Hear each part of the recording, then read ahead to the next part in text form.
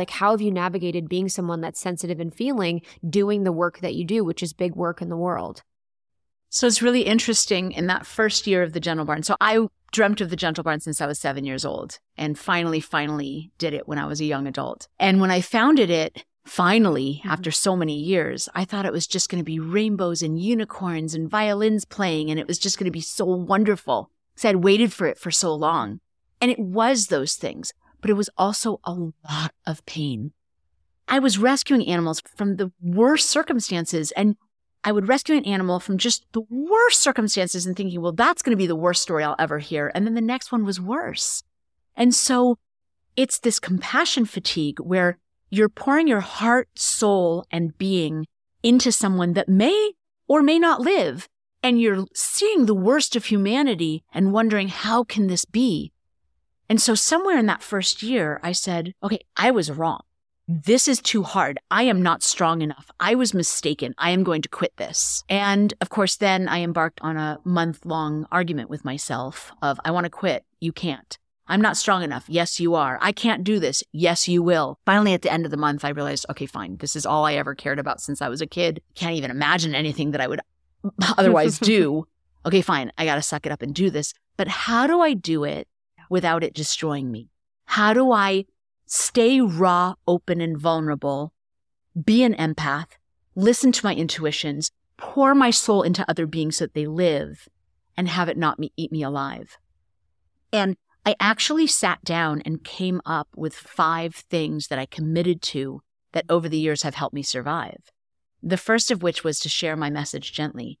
Because I think that when you are so, there's this sense of urgency where you want people to see what's happening and see the devastation and see these animals and wake up. And it fills you with this desperation and urgency, but you can't live life like that. First of all, it's ineffective because people don't respond to that. And second of all, it's going to destroy you. So I committed to sharing my message gently so that I could live in peace and be more effective peacefully to others. The second thing that I came up with was, once I shared my message gently, to lose attachment to the outcome.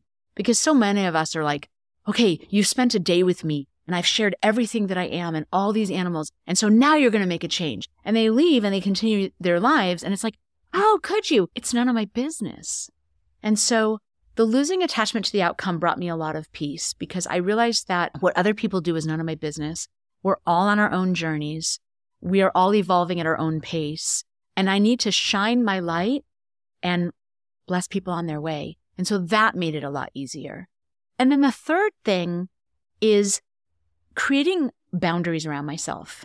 At the time, I was, watching whatever was on television, watching the news and staying in that fear, having conversations with people and not really questioning, do I even want to be around those people? I had no boundaries. And so what I realized was I had to create effective boundaries and understand what works for me and what doesn't, and then create boundaries around that. So for me personally, and some people it's very inspiring. For me personally, if I see like a slaughter video or something really ugly, it puts me in a fetal position on the floor and I want to get the hell off this planet. Yeah. So I had to be intentional with, who am I going to follow on social media? I'm going to follow pages that inspire me and uplift me. Who am I going to spend my time with? I'm going to spend my time with people that inspire and uplift me. What conversations am I going to have? I'm going to have positive, uplifting, inspiring conversations, because I have such a big job to do. I cannot afford to bleed my energy into negative spaces. And then my fourth thing that I came up with was giving myself permission to celebrate the victories. What do? We look at the problem and we ignore the victories, and we're always in distress. Yeah, there's big problems out there and they need big solutions, and it's going to take time, but there's also victories every single day. There's people stepping up. There's podcasts like yourself, your voice, your inspiration, how you're touching people.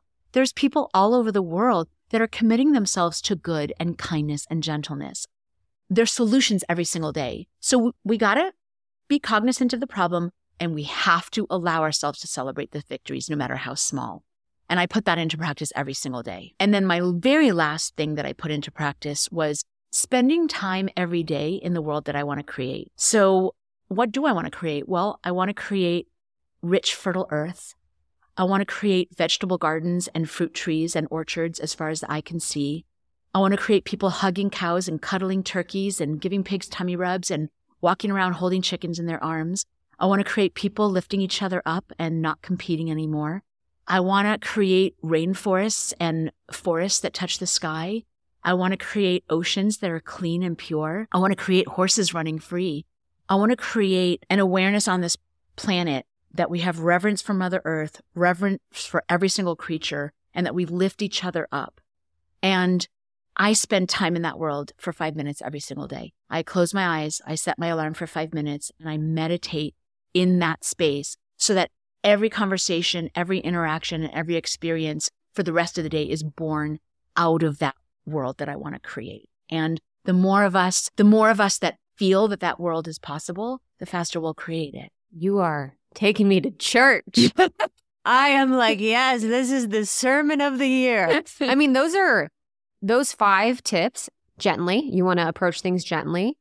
You want to have boundaries. You want to be in the vision of the world that you want to create. And then celebrate the victories and lose attachment to what other people do. I mean, those are like life lessons for everyone. And just, yeah, I'm just so grateful that you're here. Like, that was one thing that also attracted me to you, is going to the Gentle Barn and seeing you speak. Like, you're such an amazing, powerful speaker. Like, you have such a clear voice, and the way that you approach things is something that I'm so grateful for, because as someone that's an empath that feels, it's like you want to be involved, you want to support, you want to do the things, but I have to be careful about what I'm sort of like diverting my attention to, because my mind will always keep and hook on the things that are the most horrific or the most hard or the most challenging. And I love that just simple practice that our audience can do of spending 5 minutes in the world that they want to create. Because that's something that even if they're volunteering at Gentle Barn, working with Gentle Barn, whatever it is, we can all do that. Thank you so much for tuning in to Morning Microdose by Almost 30. We hope you enjoyed waking up.